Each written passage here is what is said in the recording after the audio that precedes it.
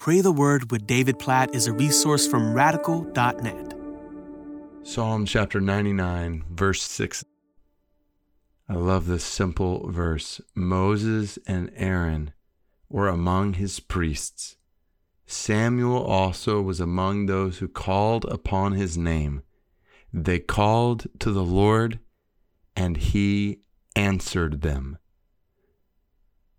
What a simple, beautiful, powerful picture.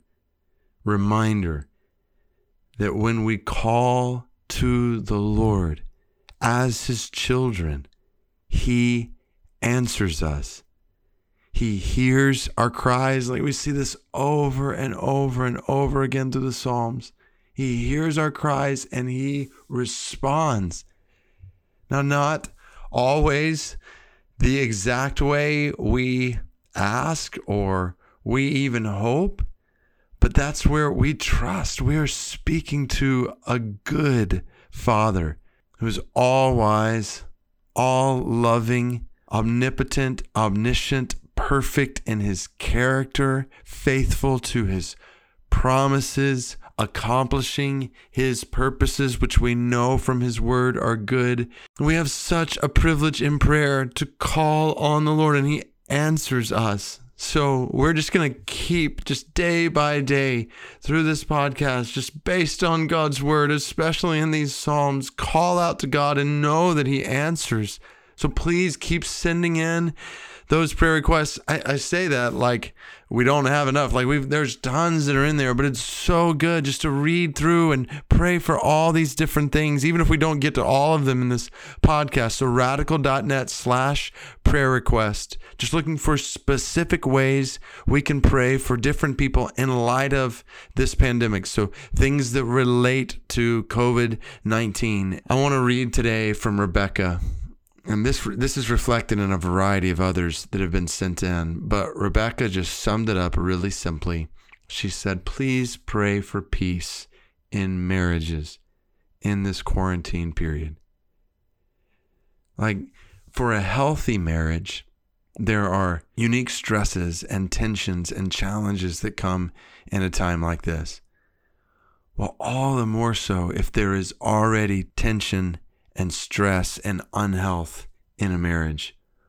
All the more so we need to call out to the Lord on behalf of. So we've prayed specifically for single brothers and sisters and for unique challenges that they may face during these times. And then we also need to pray for husbands and wives and unique challenges that marriages may face during these times. And as we do, as we call out to the Lord, even right now, to know that he answers. To know that he answers. So God, we praise you for this privilege. We just praise you for this privilege all day long that we get to pray. As different things come to our mind, we can call to you, you hear us, and you answer. All glory be to your name for this privilege. Jesus, thank you for making this privilege possible. We think especially this week as we remember you going to the cross and the curtain of the temple being torn in two and the way being made open for sinners to come into the presence of a holy God through faith in you, through what you did on the cross for us. So thank you, God, for this privilege you've given us. So we call out right now together on behalf of marriages. God, I pray for Rebecca's marriage. God, I pray for your peace, for your joy, for your strength, for increasing intimacy with you and Rebecca and her husband, and increasing intimacy with one another. God, I pray for that over them. God, I pray for that for Heather and me. I pray for that for every couple who is represented in this podcast right now. God, we ask for your help in our marriages. We pray that you'd help us to love our spouses well. Help husbands to love our wives as Christ loved the church and gave himself up for her. Help us to serve our wives well during these days. Help us to nourish and cherish them and build them up in Christ and do everything we can for their good. God, we pray for wives. We pray that you would help wives to lovingly, respectfully, in an Ephesians 5 kind of way. That's the language that you've given us there, to support and honor and love and care for their husbands.